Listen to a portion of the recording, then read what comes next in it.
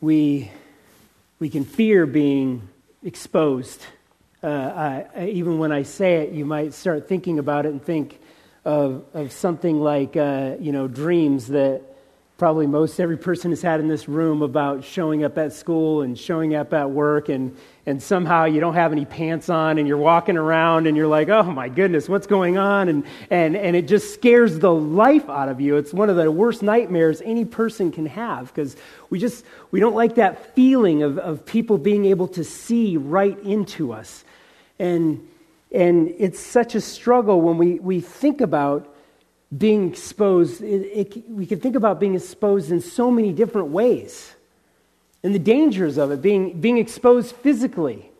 I remember years ago, Steve Wolf and I were working in Darfur in Sudan, and in one of the trips up there, I'd forgotten any type of lip balm or chapstick or anything like that, and I was exposed to the elements. And I am a very soft and gentle person, and I don't like camping. I don't like doing anything like that. And now I'm 6 weeks in this area and out in the middle of nowhere, and I'm exposed. My lips are exposed to the elements. And early on in the trip, because of that, the middle of my lips started cracking. And it ended up cracking so bad that it was like all the way down to the skin on one side and all the way down deep into the inside of my lip. And I just had to walk around for weeks like that. And it was because I was exposed. And it's painful to be exposed physically to the world around you. That's why we buy chapstick. That's why we put on sunscreen when we go out and go to the beach, because we want protection from physical exposure to the elements around us. And mentally, taking a step even deeper towards our souls, we fear being mentally exposed. I know for a fact I am not the only person in this room who has been around a conversation where the conversation is happening and people are talking about, maybe politics or economics or history or something like that, and it's something that you feel like you should know what they're talking about.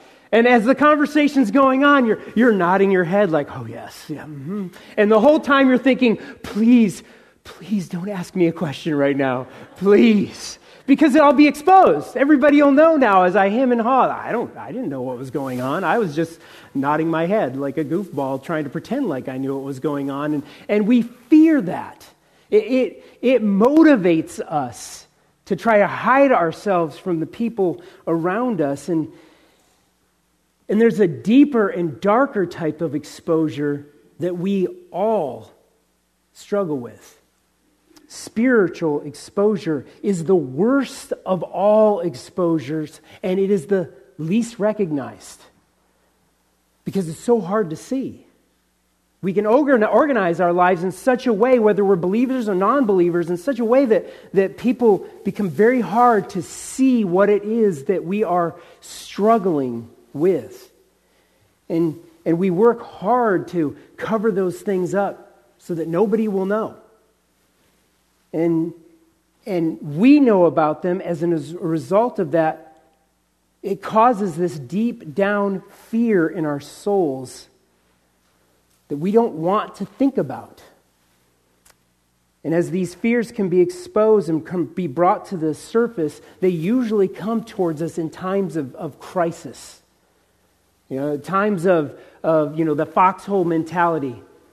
When person is afraid, like honestly afraid that they might die. And, if the plane, you're in the plane starts jumping up and down and it feels like everything's out of control. And then suddenly all this spiritual exposure gets pushed to the forefront. And we're like, I don't know how to handle this. What do I do? Pray, God, just get me out of this. I'll do whatever you want if you just get me out of this one situation. We're terrified by it.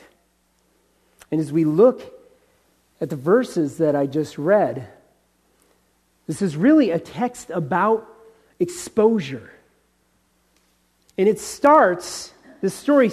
begins with this impossible dilemma. Look at it again in verse 3. It says, "Then the scribes and Pharisees brought to him a woman," Jesus, "a woman caught in adultery. And when they had set her in the midst of the people, they said to him, 'Teacher, this woman was caught in adultery in the very act. Now Moses, in the law, commanded us that such should be stoned. But what do you say?'" A powerful question. Before we get into the actual question posed to Jesus, I want to first point out the horrifying issue of sin that is exposed in this passage. You think about the obvious thing that's going on with this girl who is put in the midst of this group of people before the King of Kings and the Lord of Lords himself, and her sin is exposed in radical ways, in ways that nobody would ever want to endure. And her sin is unquestioned in any way. She was caught in the very act of adultery. And when she's looking around at the people's faces, there's no hope to be found here. She is caught, and as the Pharisees have pointed out to Jesus, by the law of Moses, she must be stoned. Now there's added aspects to the story when you understand there's only a handful of things that somebody could really be stoned for in the Old Covenant law. And one of them is interesting because a man and a woman caught in adultery after they've actually consummated the marriage, that doesn't require stoning. But when it is somebody who is betrothed, to us when we talk about being betrothed, you're in engagement and you're engaged to somebody and you just kind of, if you want to break it off, you just break it off, and it's no big deal. But at this time, to be betrothed, you are actually married to that person. You just haven't gone through that final step where the marriage has been consummated. And for the Old Covenant law, in that place, when you're in that place, if a woman is caught cheating on her husband, she is to be stoned. And because of that, it's good to remember what we're talking about here is most likely, in our culture, just a girl, 13, 14, 15, 16 years old. When you're talking about exposure here, I want you to feel the weight of that. She is caught, she's brought by these adults, by these leaders in the community, and she sat in front of a group of people, and she is terrified. Terrified, not knowing what is going to happen. She's terrified and mortified by the fact that her sin has been brought before this group of people, and I'm sure part of her maybe just wants to die and get it over with.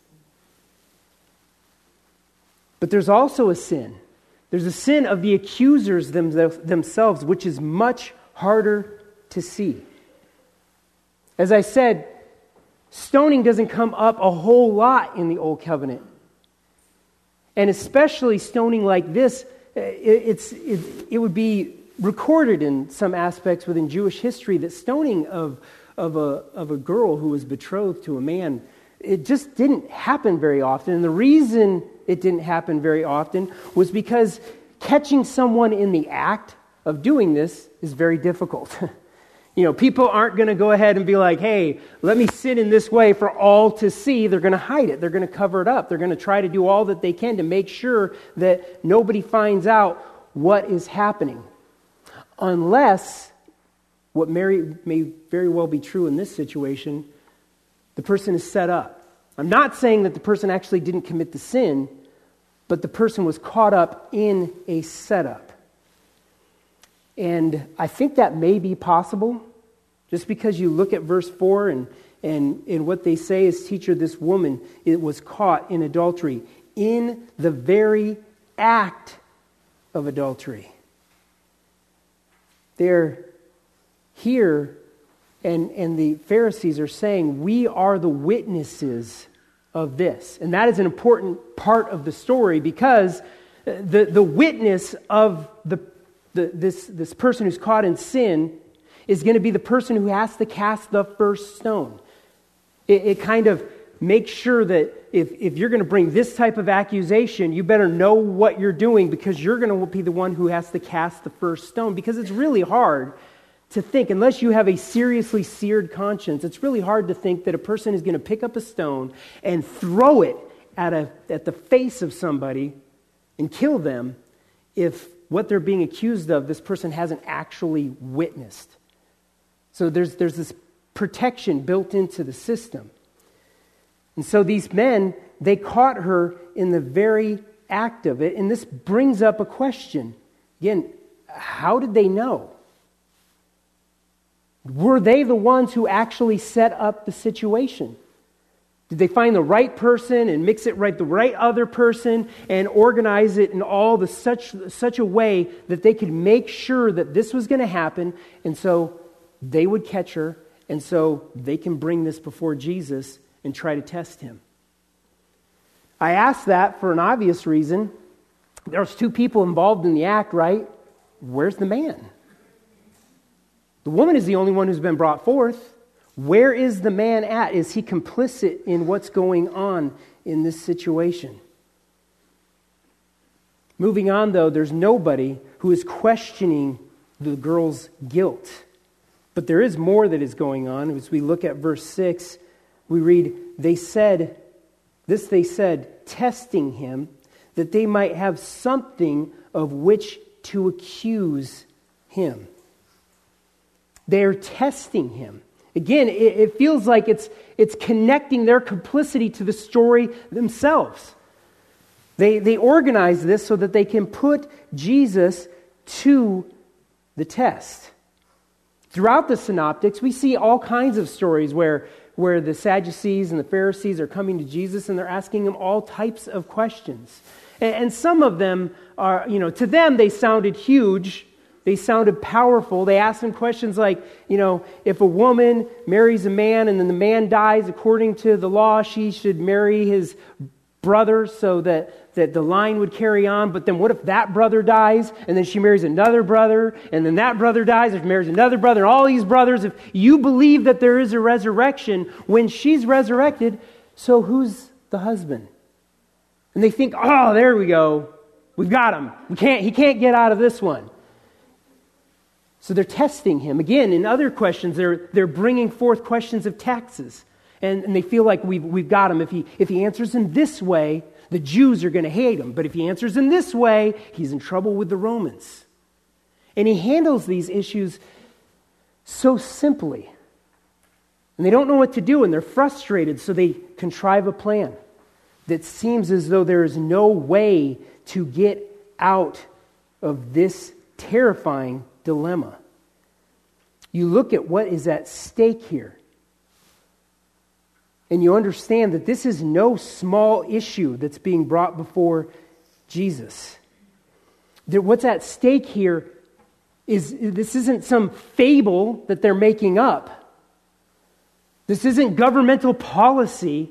This is a woman's life who's standing in front of him. Depending on how he's answering, she's going to die. She's probably standing there weeping and shaking. Her life is hanging in the balance. More than that, the very holiness of God is at stake. Jesus, are you going to just sweep? Are you going to just sweep it all under the rug? Are you going to take the law of Moses and you're just going to cast it out? What are you going to do? Are you going to stone her? And in stoning her, your very ministry is at stake. As James Montgomery Boyce points out, if they start casting stones at her and she dies, they win, because here's the man who's walking around saying, "Come to me, you who are weary and heavy laden, and I will give you rest." And the Pharisees can walk behind him and be like, "Yeah, rest?" Or getting stoned. Do you really want to follow this guy? There's so much at stake, and you can feel the tensions mounting as the crowds are watching and the girl is exposed and terrified, and the Pharisees are just salivating as their plan is just coming to fruition. They're seeing it and they're like, "Oh, we totally have him now. There's no way he will ever get out of this." An unsolvable problem. Like the Jews, being pushed up against the Red Sea, and Pharaoh and his army are closing in. And there's nowhere to run. There's nowhere to hide. There's nothing that can save him from this situation. But here, you have these assailants, and they're guilty and hopeless, an exposed victim. And they're going to all learn something, a lesson that we see all throughout Scripture. Something that the Pharaoh learned very well as him and his army entered into the Red Sea and got crushed. They're going to learn something, and that is with man, it may be impossible, but with God, all things are possible. There was no fretting in the heart of Jesus Christ. He knew the hearts of these men. We read that all throughout John's gospel. He knew the hearts of these men. He knew how justice and mercy work together in his plan for humanity. He knew what we read in John 1:14, that he tabernacled among us so that he could put on display the glory of God, the glory seen in both grace and truth. There was no fretting because of who Jesus is. As we go on, you see the initial response of Jesus, and it is spectacular. It is so amazing. When you look at at verse 6, he says, they're asking him, so, what are you going to do here, Jesus? How are you going to handle this? We've caught you. And what does Jesus do? But Jesus stooped down on the ground and wrote on the ground with his finger, as though he did not hear. I love, as you may have already figured out, I love this story. I love it. He stoops down on the ground and he starts writing on the ground with his finger. And they're looking at him, they're like, what are you doing? Why are you doing that? And we've wondered that. I mean, how many people have asked questions of, well, what was he doing? What's he writing on the ground? Is he drawing out emojis, buying time, trying to think of how to handle this horrible situation? Or other stories that we like to talk about. Things like, is he writing down the names of the people who are standing around? And as he writes out their names and they're looking down, and then he starts writing out sins that they're struggling with, or maybe how they're complicit in the story itself. Is he writing out the 10 Commandments as the Holy Spirit works upon their hearts? What is he writing? What is he doing as he's doing that? My personal view, and maybe some of you don't know me as well, but you might get to know me by how I think about this and how I really wrestle with and interpret this, and that is, I don't care. I don't care. I don't care what he was doing. If God wanted me to know what he was writing on the ground, he would have said, this is what he was writing on the ground, but he didn't. He didn't tell me. I think the more important question is not what was he writing on the ground, is why was he writing it on the ground? And I think possibly the answer to that is very powerful. I think he was writing on the ground to expose the sin that was within the Pharisees' hearts. You look at verse 7 and he says, and this is right after he says he went down on the ground and he started writing on the ground as though he did not hear. And how do they respond? So when they continued asking, they continued on. Think about all the planning that must have went into this scenario developing. And now, right when they're at the place of, give me an answer. We've nailed you. We are entering your ministry now. This is done. They don't want to wait. But he's going to make them wait. They don't want to sit around and watch some guy draw on the ground. But that's exactly what he's going to do. And as he makes them wait, you can almost sense them like I said, just salivating at the mouth. Will you just stand up and give an answer? We want this woman dead, and we want her dead at your hand. We want blood, and we want it right now. The sin that would be exposed in that would be powerful. It would not have been easily seen unless Jesus had stooped on the ground and just waited patiently. But they wouldn't get any blood because Jesus just stooped there. He just sat there and did nothing. You got to love that. You got to love that about him, the patience, the lack of fretting, the lack of fear. Then just as victory appears secure to these Pharisees, Jesus stands up. And if I was one of them and I was wrapped in my own sin, I might be thinking, now, here it comes. And they shouldn't have been thinking that. Because where does he go? He raised himself up and he said to them, "He who is without sin among you, let him throw a stone at her first." And again, he stooped down and he wrote on the ground. He stood up and he said, "That's fine. The first one who is without sin among you, and your sins are many, overwhelming, go ahead and cast the first stone." And with that, with one verbal punch, he went Matrix on them all and just crushed them all. He just flattened them with one sentence. It reminds me of, for people who are at least as old as I am, who will remember who Mike Tyson is. And Mike Tyson has one of my favorite sports quotes ever. And I do my own Mike Tyson impersonation. I'm not going to do it for you now because it's being recorded. But his line was, "Everybody has a plan until they get punched in the mouth." Everybody has a plan until they get punched in the mouth. And Mike Tyson was a ferocious fighter, and people would study his technique, and they would have a plan right up until they got in front of him, and they took the first blow. And then all those plans go out the window. And I think of that, and I look at this text, and I think, they had a plan until Jesus stood up. And he had something to say. And he has exposed their sin. And as he did it, his response was so simple yet so profound because he does not deny the guilt of the woman. He doesn't say she didn't do it.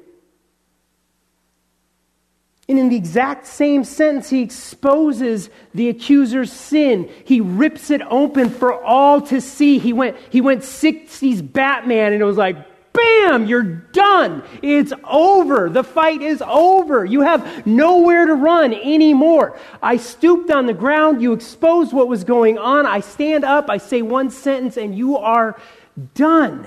And they knew they were done. Isn't that the great part about it?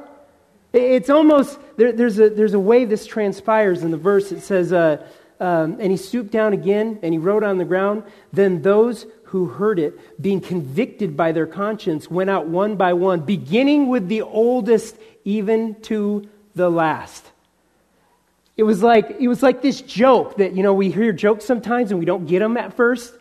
And we're like, ha ha, oh, now I get it. And that's what it seems like it was. The older ones got it right away, and they were hearing him. They were like, okay, I'm leaving. And the younger ones are like, no, but we've got him. And they're like, just come on. It's over with. It's done. There's nowhere to go with that. We have no place for our accusations to land. But what are we going to do? Pick up a stone, bash ourselves in the head, and then throw it at her? We're done. And they walked away. But I want to point out something that they walked away, something that when I first was really studying this text to teach on it years ago, something that struck me and broke my heart. Because how did they walk away?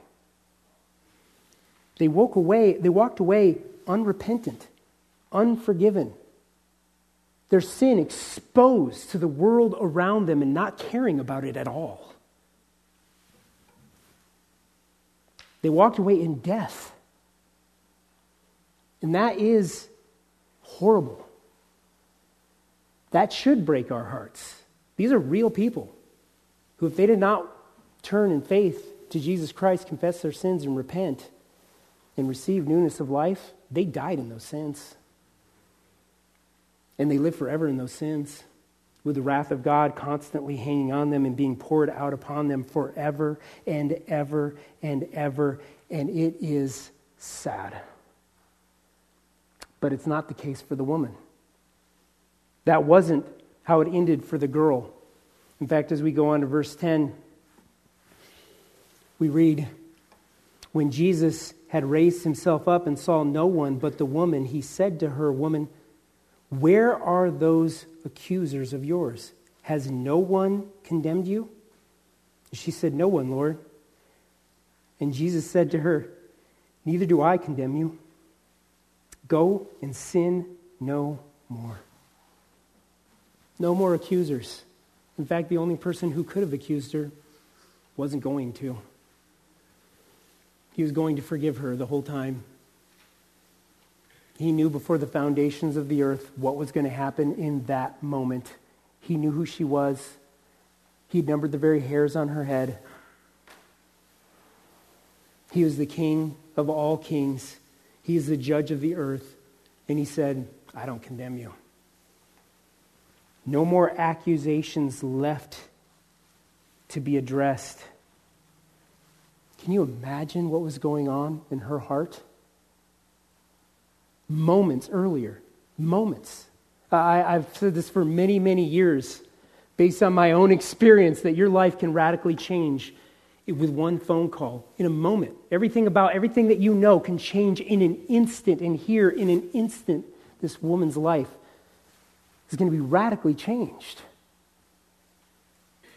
It's hard to fathom what would be going on in her heart. Confusion, misunderstanding, gratefulness, brokenness, praise, whatever it might be. She probably felt every emotion imaginable in that moment as Jesus says, "I don't condemn you." And these words coming from Jesus had to have landed on her heart in a unique way, because this is the very God of the universe saying it to her. "I do not condemn you." He forgives her in an instant. And questions may arise, well, how do we, there's the law here. What about Moses' law? How do we handle that? And there are lots of things that we can talk about along those lines, but I'm not going to talk about them this morning, because in the end, this is Jesus and it's his divine prerogative. He gets to do what he wants. He's God. And in his divine prerogative, he forgives this young girl. He's done it before. You remember the man? His friends lower him through the roof. He's paralyzed. They bring him before Jesus. He looks at him, and what does he say? "Your sins are forgiven." He can do it. And he did. And it's powerful. It takes the fear of exposure and it covers it in the indelible, unending grace of God. And I think this woman, this young girl, I think she felt it. I think she experienced it. We may, as I said earlier, say, well, what about her guilt? How are we to think about that? And I think how we think about it this morning is to look at all of this story and go, this is the gospel. This is the gospel right here. Expose sin. The woman knew that she was caught. The girl knew that she had no hope. And then a Savior arrives and says, "I do not condemn you," because he can. And he does it because this is the gospel. This is what God does. He is both just and the justifier of those who place their faith in Jesus Christ. We read this in Romans 8. Where am I going to start here? Verse 23, for all have sinned and fallen short of the glory of God, being justified freely by His grace through the redemption that is in Christ Jesus, whom God set forth as a propitiation by His blood through faith to demonstrate His righteousness, because in His forbearance God had passed over the sins that were previously committed, to demonstrate at the present time His righteousness, that He might be just and the justifier, the one who declares righteous those who are not righteous, the justifier of the one who's placed his faith in Jesus. This is the gospel. This is why later on we read in Romans, there's now therefore no condemnation for those who are in Christ Jesus. He took the sins and He nailed them upon the cross so that they cannot be applied to those who place their faith in what He did. There's no hoops to jump through. There's no more acts to perform to secure it. He jumped through all the hoops. He did all that there was needed so that there is no condemnation for those who are in Christ Jesus. And if you have placed your faith in Him and you're walking around terrified by the sin that you are struggling with, let me encourage you this morning to start in the place of remembering that He does not condemn you. He took your sin upon Himself 2,000 years ago. You have no more hoops to jump through. You have no more acts to perform. He already did them all, just like for this girl. Because this is the gospel. This is what we cling to. This is why we rejoice in words like we were by nature children of wrath, just as the others. But God, who is rich in mercy because of His great love with which He loved us, even when we were dead in our trespasses and sins, made us alive together with Christ.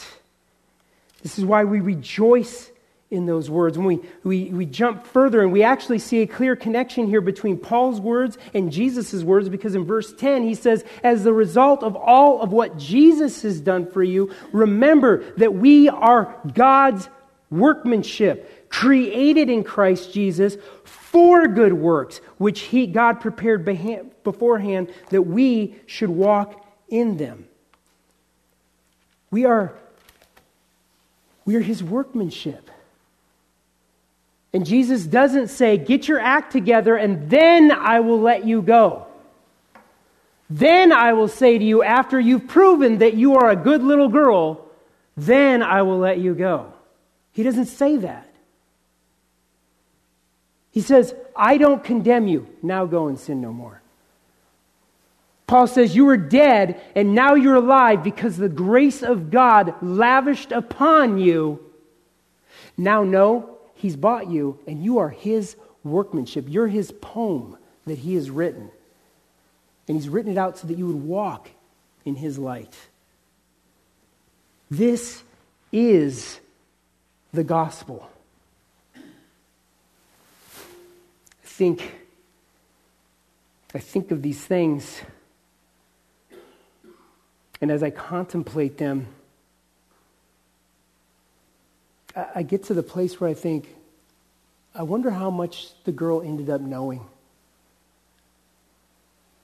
I wonder if sometime off into the future, whether it's depending on how you wrestle with this text, if it was in a handful of months or in a handful of days, Jesus is captured, He's put on a fake trial, and then He's hung on a cross, and then He dies. I wonder if she witnessed it. I wonder if she heard about it just sitting in her house sometime later. Somebody comes up, some friend comes up and says, hey, you know that guy? You know that guy that did that thing for you? They killed him yesterday.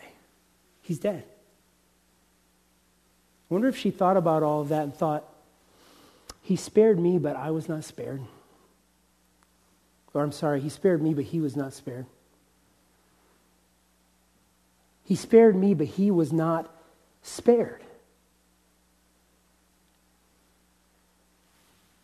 This is the gospel, and this is the way that we should also look at this. We should see these words and see Christ and see him looking upon our sinful lives and him saying, I do not condemn you. I did not spare myself so that you can be spared. I wanted you to know my love in this way. You deserved everything that your sin has brought upon you. But I chose not to spare myself so that you would be spared. This is the gospel, and it's important for us to remember when we look at a text like John 8, and as we look at it and we think about a girl standing in front of her accusers, naked, exposed, her heart ripped open with no hope for any future whatsoever. And God steps in, Jesus steps in and says, I do not condemn you. And we need to take the girl out of the scene and remind ourselves, I'm the girl, that's me. I'm the one who was hopeless and helpless. I'm the one who had all of my sins exposed before a God who knows everything about me. And he said to me, I don't condemn you. Go walk worthy of the gospel now. Go walk in the light of what I have done for you. This is why I love stories like this. I love them. We can stand up here and we can go on and on about penal substitutionary atonement. And we could talk about propitiation ad nauseum. But when we come to a story like this, is when it becomes real for us. We go, oh, that's the gospel.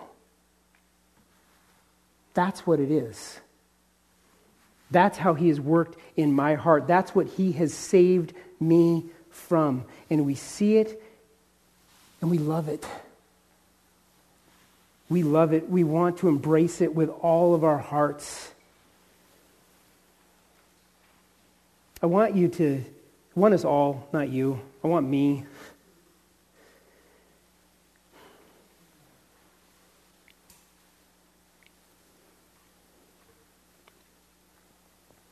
I want us all to look at these words and think about them and meditate upon them and then ask questions like, what would I be without Christ? What would I be without him? I would be eternally exposed. Eternally. Never ending. Eternally exposed in the most terrifying way I can be. Spiritually. To ask ourselves, what would I have without Christ? I would have nothing. Everything about my existence would be meaningless and empty if I didn't have him. I would have nothing. Nothing to hope for. Nothing to yearn for. Everything that I had, every bite that I would take of any meal would be like in my lips, and then it would just be gone and I would be left wanting more. Nothing would satisfy me.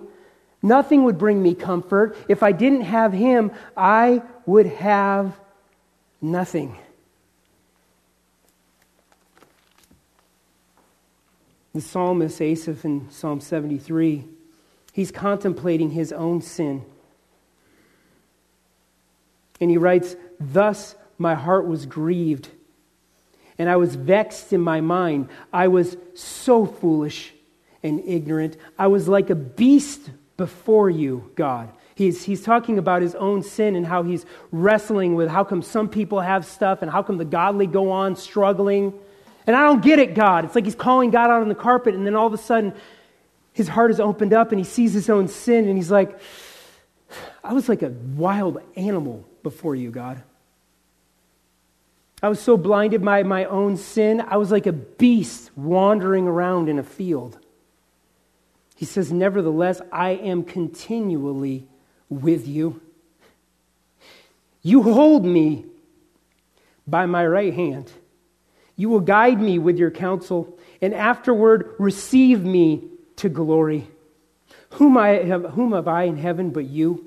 And there is none upon earth that I desire besides you. My flesh and my heart fail, but God is the strength of my heart and my portion forever. This is the right way to respond to the gospel.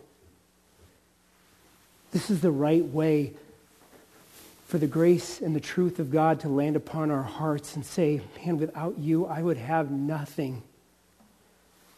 And with you, I have everything. And because of you, I can say what we're about to sing. I can say, it is well with my soul. Because I have you. It is well with my soul. Horatio Spafford writes, my sin, oh, the bliss of this glorious thought. My sin, not in part, but the whole, is nailed to the cross, and I bear it no more. Praise the Lord, oh my soul. I can't wait. I'm thinking of his words also when he hastes the day to come for Jesus' return. I can't wait. I can't wait for all of us in this room who have placed our faith in Christ to stand shoulder to shoulder and remember all the ways in which we fall short with our eyes focused upon Christ and just praising him together. Oh, the bliss of this thought. How do we not praise him? If you are here this morning, if you've been coming to this church for years and you are still carrying around this fear, this deep, abiding fear of spiritual exposure, today is the day for salvation. Christ is here. He is reaching out. Place your faith in him. Stop carrying the weight of your sin anymore and just put your trust in him. And know what it is to experience your sins nailed upon the cross in such a way that you bear it no more, and praise him. Let's pray now. Father, I am thankful. We are thankful before you. We are humbled by this reminder of the truth of your gospel that we were by nature children of wrath. Our lives turned us into a nail that your just hammer was worthy of pounding upon for all of eternity. But you, God, because you were rich in mercy and love, you gave us life. You gave us everything. You gave us your Son. You gave us the words that there is now, therefore now, no condemnation for those who are in Christ Jesus. And remind us of these truths. Lord, as I prayed earlier, may your love be our comfort and our motivation in life as we walk out these doors. May we rest in them, and may we, with all that is within us, seek to be a mirror, to be a reflection of that love to those around us, so that they may see the radiance of your glory. We love you, Lord, and we pray this all in Jesus' holy name. Amen.